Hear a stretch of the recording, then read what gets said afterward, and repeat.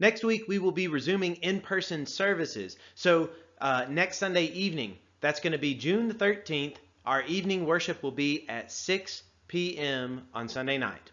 And then on Wednesday night, that's going to be June the 16th, our evening service is going to be at 7 p.m. So 6 p.m. on Sunday, 7 p.m. on Wednesday. You're welcome to join us any of the times that you see on the screen for in-person worship. Psalm 138 of David. I will praise you, Lord, with all my heart. Before the gods, I will sing your praise. I will bow down toward your holy temple and will praise your name for your unfailing love and your faithfulness. For you have so exalted your solemn decree that it surpasses your fame. When I called, you answered me. You greatly emboldened me. May all the kings of the earth praise you, Lord, when they hear what you have decreed. May they sing of the ways of the Lord, for the glory of the Lord is great. Though the Lord is exalted, he looks kindly on the lowly. Though lofty, he sees them from afar. Though I walk in the midst of trouble, you preserve my life. You stretch out your hand against the anger of my foes. With your right hand, you save me. The Lord will vindicate me. Your love, Lord, endures forever. Do not abandon the works of your hands. God loves me as I am, and I love him too. God is my loving Father, and I'm his precious child. He treats me like no other, so tender, meek, and mild.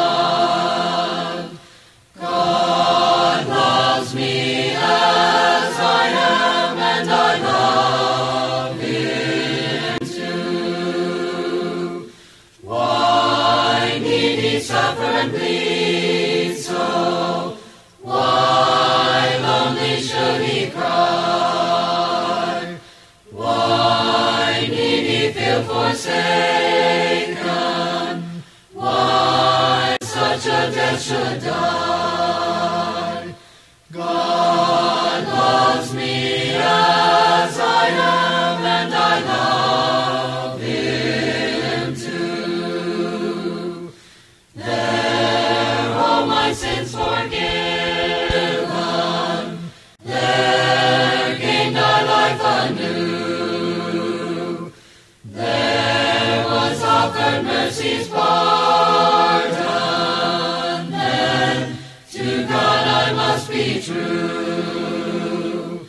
God loves me as I am, and I love him too. Now Christ has made me a new child. Now I've been born again. Now walking not my own way. Now content to follow him. God loves me as I am, and I love him too. The kingdom of God is like something. Okay, that's the way that Jesus actually started a lot of his parables. If you look through Matthew, Mark, or Luke, you'll find out that in each one of those Gospels, Jesus talks a lot about the kingdom of heaven or the kingdom of God, and he tells these parables. And as he tells those parables, he starts off, so many of them is, the kingdom of God is like something. And then he tells some story. Well, in this video, we're going to notice that the kingdom of God is like it was in the Old Testament. Now, obviously, it's different, okay? It is different because when Jesus came, he came and he brought a certain power to the kingdom of God like it had not seen before. And we see the kingdom of God and we interact with the kingdom of God unlike it was in the time of the Old Testament. I understand those things, and I don't want to confuse you with that. But I do want you to realize that the way people were faithful or even unfaithful at times in the Old Testament is very similar to what we see in the New Testament. So, the kingdom of God is like it was in the Old Testament. So this is how we're going to start it off. We're going to look at a passage in the Old Testament. Many times Jesus started off and he told a story. He told like some type of parable, some type of made up story. Well, this story that we're going to look at comes from the Old Testament, and it's a true story. When we turn to the book of 1 Samuel, in 1 Samuel chapter 8, we see that this is the book that we start to see a kingdom being established. Now, God has always had a kingdom, okay, from the very beginning. And that's why sometimes people get a little confused with the phrase, well, what is Jesus talking about with the kingdom of God? Because the kingdom was there even at the very beginning. I mean, the very beginning of creation, God has set up his king. Well, yes, he was king there, but we also see that things went wrong because of sin. And God still has a plan, and God still worked through that. God still set up the nation of Israel, and he was to be their king, and they were to be his people. Well, in 1 Samuel chapter 8, now we see they're wanting a different type of kingdom. They're wanting one that they can see, that they can touch. A king who is right there before them that they can see. That's what they want. So in 1 Samuel chapter 8, verses 4 through 11, this is what we read, kind of jumping into this story during the days of Samuel. So all the elders of Israel gathered together and came to Samuel at Ramah. They said to him, "You are old, and your sons do not follow your ways. Now appoint a king to lead us, such as all the other nations have." But when they said, "Give us a king to lead us," this displeased Samuel. So he prayed to the Lord, and the Lord told him, "Listen to all that the people are saying to you. It is not you they have rejected, but they have rejected me as their king, as they have done from the day I brought them up out of Egypt until this day, forsaking me and serving other gods. So they are doing to you. Now, listen to them, but warn them solemnly, and let them know that the king who will reign over them will claim as his rights."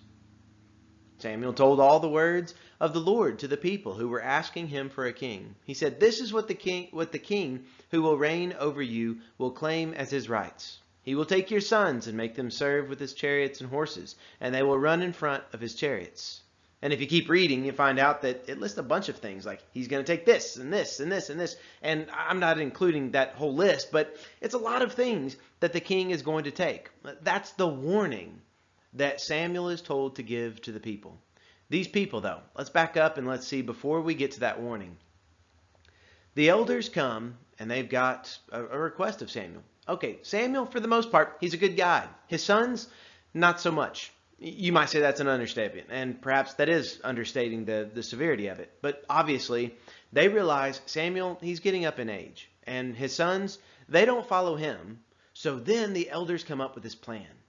They say, why don't we make ourselves just like all the other nations around us? Now, from an earthly perspective, that does kind of make sense, because if you look during this time, things were a little questionable for Israel, because they had a lot of other nations around them that were pushing a lot of pressure, I guess you would say, upon them. And these other nations seem to be thriving and everything's going great. And guess what? They all have these kings, so maybe we should have kings too. That's not the way God wanted his people to be set up. God didn't want to establish an earthly kingdom. He wanted to be their king, and he wanted them to be his people. That's the relationship that our God has wanted from the very beginning. Now, obviously, God knew that they were going to ask for a king. He knew that they were going to reject him. And that's what he reminds Samuel. He says, listen to what they're saying. Verse 7. It's not you that they're rejecting. It's me. He's saying that they are rejecting God as king. God is the one that is really being rejected. Now, Samuel feels the hurt because he cares a great deal about these people, and he cares about his God. And that's why he doesn't want to go through with this, but God tells him, give them what they want. I think there's something you can learn about God in all of that, isn't there? Because sometimes what we want might be what we get, but it's not always what's good for us. God sometimes allows that. He allows those things to come our way to teach us lessons. And here in this case, there is a lesson that God wants his people to learn. He wants his people to learn that they're supposed to be a holy nation. You can't just act like all the other nations and expect everything to go well. Whenever you act like the other nations, there's a payment. There's a price to be paid. And he says this king is going to take this This king is going to take that, going to take all of these things. That's what he keeps saying. He will take, he will take, he will take. But they want to be like all the other nations. Perhaps there's a lesson in that too. How much do we want to be just like everybody else? You know, the way that the church is structured, the way that the people of God are structured is supposed to be a certain way, isn't it? I mean, it's the way that the Bible talks about. But you know, sometimes we can easily look at, you know, this type of organization over here, that type of organization. We can say, well, that works pretty good for them. Why can't it work for us? It might work, but it's still not what God desired. Just like this right here. Yeah, okay, it worked. They established a kingdom. God still blessed that kingdom, but it wasn't what he desired. And things would have went so much better had they simply followed God and done what he wanted and accepted him as their king. But that's not the route that they chose. That's why after you get through that list of he will take, he will take, he will take, guess what? This is what we read, picking back up now in verses 16 through 20. He's still kind of listing some of those things that the king's going to take. Your male and your female servants and the best of the cattle and donkeys he will take for his own use. He will take 1/10 of your flocks, and you yourselves will become his slaves. When that day comes, you will cry out for relief from the king you have chosen, but the Lord will not answer you in that day. But the people refused to listen to Samuel. No, they said, we want a king over us. Then we will be like all the other nations, with a king to lead us and to go out before us and fight our battles. That's what they wanted. That's not what God wanted, but that's what they wanted. And God told Samuel, go ahead and give them this that they want. And that's what they wanted. They wanted it so bad. They wanted to be just like everybody else. That's not what God hopes for them. That's not what God hopes for us. It's not just good enough to be like everybody else or to do the same things that everybody else does. We are called to be holy. That means we're set apart. That means we're going to look and act and be a little bit different. But oftentimes we fall into these traps and we want to be like these other nations. We want to be like these other people. And a few chapters later in 1 Samuel chapter 11, you read that they did establish a kingdom, a kingship. Then Samuel said to the people, come, let us go to Gilgal, and there renew the kingship. So all the people went to Gilgal and made Saul king in the presence of the Lord. There they sacrificed fellowship offerings before the Lord, and Saul and all the Israelites held a great celebration. Now that's in 1 Samuel 11, 14 and 15. And we see that yes, it went okay, and a kingship was established, but it didn't go all that well. There were still problems. There were problems because they were trying to do things a different way. Well, the kingdom of God is like it was in the Old Testament oftentimes. We can do the same types of things if we follow that same pathway. If we try to do things our own way, it's going to lead into the same types of things. And sometimes we've done that. You know, sometimes we have tried to figure things out and do things like this, or maybe become like someone else.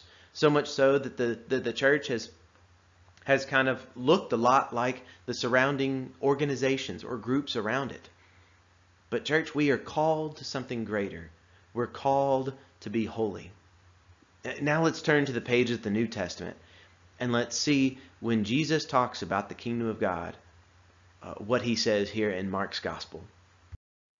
In Mark chapter 3, verses 20 through 35. I know it's kind of lengthy, but I really want us to get this whole story all together. So Mark 3, 20 through 35. Then Jesus entered a house, and again a crowd gathered, so that he and his disciples were not even able to eat. When his family heard about this, they went to take charge of him, for they said, he is out of his mind. And the teachers of the law, who came down from Jerusalem, said, he is possessed by Beelzebub, by the prince of demons. He is driving out demons. So Jesus called them over to him and began to speak to them in parables. How can Satan drive out Satan? If a kingdom is divided against itself, that kingdom cannot stand. If a house is divided against itself, that house cannot stand. And if Satan opposes himself and is divided, he cannot stand. His end has come. In fact, no one can enter a strong man's house without first tying him up. Then he can plunder the strong man's house. Truly, I tell you, people can be forgiven all their sins and even slander, and every slander they utter. But whoever blasphemes against the Holy Spirit will never be forgiven, They are guilty of an eternal sin. He said this because they were saying he has an impure spirit. Then Jesus' mother and brothers arrived. Standing outside, they sent someone in to call him. A crowd was sitting around him, and they told him, "Your mother and brothers are outside looking for you." "Who are my mother and my brothers?" he asked. Then he looked at those seated in a circle around him and said, "Here are my mother and my brothers. Whoever does God's will is my brother and sister and mother." So here we see that the kingdom of God, obviously it came with great power in the time of Jesus. But, of course, their power, these religious leaders, they were saying, well, it's by the prince of demons that he's driving out these demons. They didn't deny his power. They just denied where it came from. They attributed the working of God to actually the working of Satan. I mean, talk about upside down and how everything is messed up right there. Well, Jesus simply tells them, look, if a kingdom is divided, it's not going to stand. And if Satan is going to be divided, he's not going to stand up. And then Jesus talks in this interesting language in verse 27 about plundering a strong man's house, talking about how Satan has some type of possession, if you will, over this house, this earthly place of that we live in right now. So he's got some type of control over that. But Jesus has bound him. He has bound the strong man, and now he's going to come in and he's going to plunder it. That's kind of the image that's used right here with Jesus, and what Jesus is doing is that he's conquered Satan. Satan's not conquering himself. You've got to understand that this is the power of God working in their midst. But they attributed it to Satan himself, not just an impure spirit, but to Satan himself. Now, they were saying about Jesus that he has an impure spirit. Well, what Jesus makes plain is that they were speaking against the Holy Spirit. They were blaspheming the Holy Spirit right here. And that is going to be a sin that really there is not going to be forgiveness of.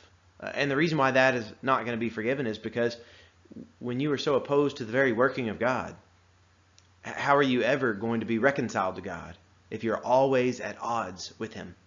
If you are literally part of a kingdom that's divided against itself, or if you are dividing against the kingdom of God, how are you ever going to be a part of that kingdom and work within that kingdom? Now, he said this because they were claiming he has an impure spirit. They were attributing all of this to Satan. But all of this really came from the power and the working of God, of the Holy Spirit himself.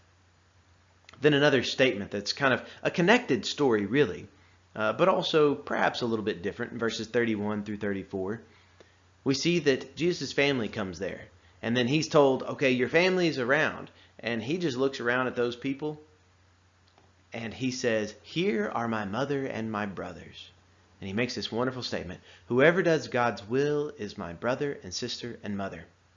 Do you see the connections between that passage in the Old Testament and how the kingdom of God, what it was supposed to be, and what it could have looked like if they were following the will of God? But they chose to follow their own will, and they chose to really reject what God was doing in their midst, just as these people were rejecting what Jesus was doing in their midst. Let us be people who will not reject what God is doing among us, but that we will fully embrace it, and that we will follow Jesus, and that we can be on the side of Jesus and of his kingdom and be a part of his church. The kingdom of God oftentimes is like it was in the Old Testament. Sometimes there's opposition, sometimes there's fighting within it. We need to be people who will stand up with God. Whenever we do that, then we strengthen this kingdom. If we want to be a part of the family of God, verse 35, Jesus himself says, "Whoever does God's will is my brother and sister and mother." Does that describe you? Because if it doesn't up to this point in your life, it most certainly can from this day forward, if you choose to. Choose to do God's will, and you can be a part of the family of God. God the Father of all men, ruler of all nations, master of the universe, Lord of all creation, can it be that we are the people of the Lord? Can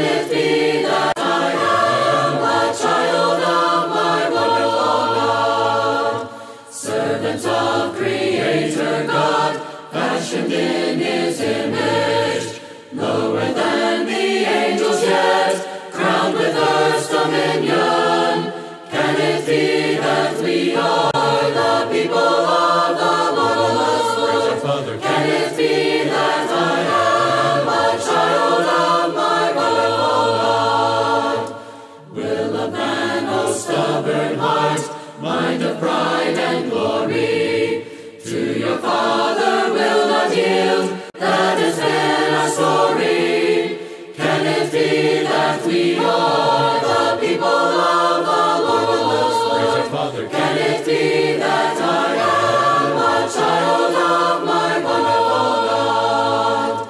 Will of God, oh perfect plan, mystery of redemption, reconciled by precious blood, graciously forgiven. Can it be that we are